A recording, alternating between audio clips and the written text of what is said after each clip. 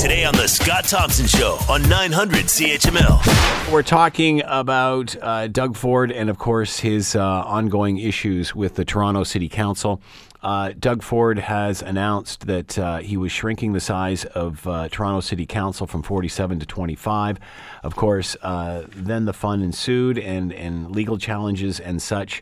And then, of course, yesterday a court ruling coming down saying that Doug Ford could not do this, that it was unconstitutional. That being said, he has decided that, and said in a press conference yesterday, that he will invoke the notwithstanding clause if needed in order to get this done, and there will be a vote on all of this tomorrow. What exactly is the notwithstanding clause, and what was it devised for? What is the objective here? What's the purpose? And is it the right tool to be used now? To talk more about all of this, Professor Martha Jackman is with us, Faculty of Law, University of Ottawa, and with us now. Martha, thanks so much for the time. Much appreciated. It's a pleasure. So what are your thoughts on what the Premier has doing with invoking the notwithstanding clause here? Well, I think it's fair to say that most legal commentators were shocked and many of us appalled by that immediate response by the Premier. And why is that?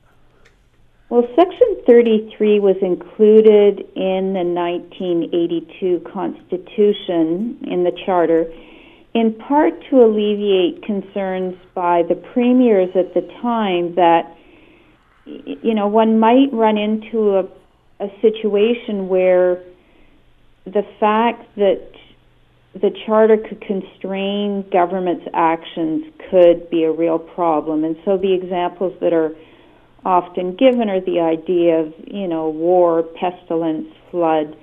I know that some commentators have been making the parallel, for example, to 9/11, where you could imagine that in that kind of a crisis situation, you might need to suspend civil liberties and privacy rights for a short period of time in order to protect the national interest. And so those were the kinds of things that people had in mind around Section 33. It really did ultimately preserve the notion of parliamentary sovereignty. So what does it allow government to do? What is the reasoning for giving this power to the provinces? Well, it's a limited power, and essentially both the federal parliament and the legislature have the power to essentially include a provision in any piece of legislation stating that the legislation continues to apply, notwithstanding that it might violate either Section 2 of the Charter, so those are, you know, freedom of expression in this case, freedom of religion, freedom of association, freedom of conscience, or Sections 7 to 15.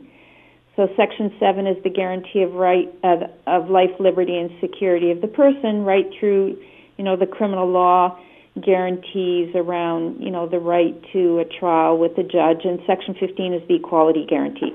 So essentially, Section 33 allows a province, or the federal government for that matter, to declare that a piece of legislation will continue to apply even though it might violate those fundamental charter guarantees, and that declaration is valid for 5 years.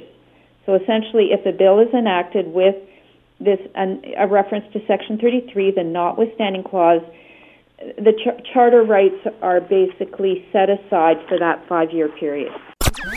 The Scott Thompson Show, weekdays from noon to 3 on 900 CHML.